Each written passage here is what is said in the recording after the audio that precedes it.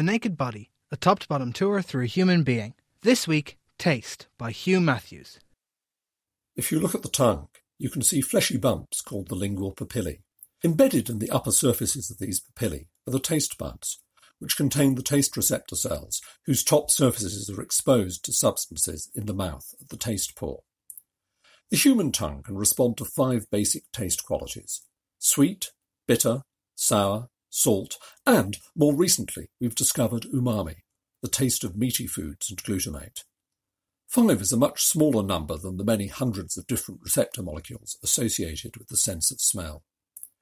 These 5 different tastes can be divided into 2 categories. Sweet, bitter, and umami tastes are only triggered by very complex molecules, while salt and sour are triggered by charged atoms, called ions, of sodium and hydrogen respectively. That's because table salt is sodium chloride, and the amount of hydrogen ions in something is a measure of how acidic or sour something is. The complex molecules require specific receptors formed by joining together 2 half receptors in the taste cell membrane, like 2 puzzle pieces coming together. But while there's just 1 pairing each to make a sweet or umami receptor, there are some 30 different bitter half receptors, and so many more possible pairings. This makes sense, as bitter substances are often potentially poisonous plant compounds, so the better early humans were at detecting poisons, the better. Agatha Christie's poison of choice, cyanide, tastes like bitter almonds. In contrast, the ions responsible for sour and salt taste can be detected more simply because, since they're charged atoms, they can, either directly or indirectly, change the flow of electrical current across the taste cell membrane.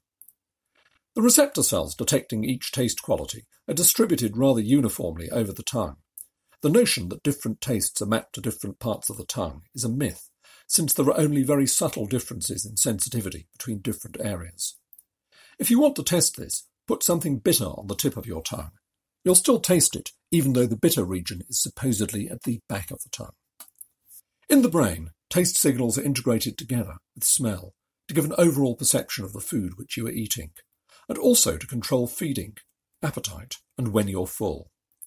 In addition, there are a number of unconventional tastes, which are really other senses.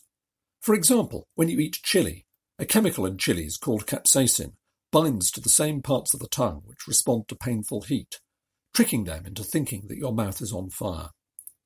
Mint contains menthol, which does the same thing, but to receptors which respond to cold, and horseradish is stimulating painful heat, painful cold, and irritation simultaneously.